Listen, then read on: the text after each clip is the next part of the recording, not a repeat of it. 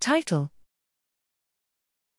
Early life sleep disruption has long-lasting, sex-specific effects on later development of sleep in prairie voles. Abstract: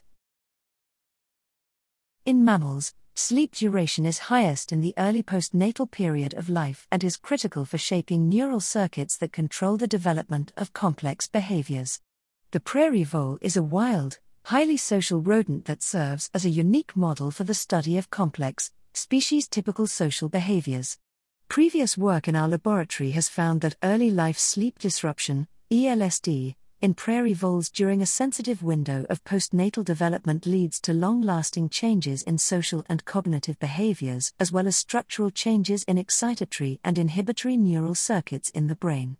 However, it is currently unknown how later sleep is impacted by ELSD, both shortly after ELSD and over the long term.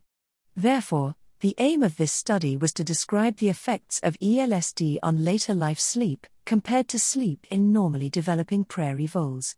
First, we conducted tethered electroencephalogram/electromyogram, EEG/EMG, recordings in juvenile prairie voles undergoing ELSD, compared to control conditions.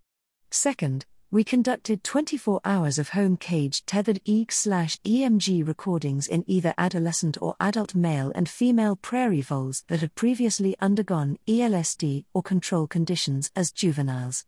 We found that, as adults, male ELSD prairie voles showed persistently lower REM sleep duration and female ELSD prairie voles showed persistently higher NREM sleep duration compared to controls, but no other sleep parameters differed.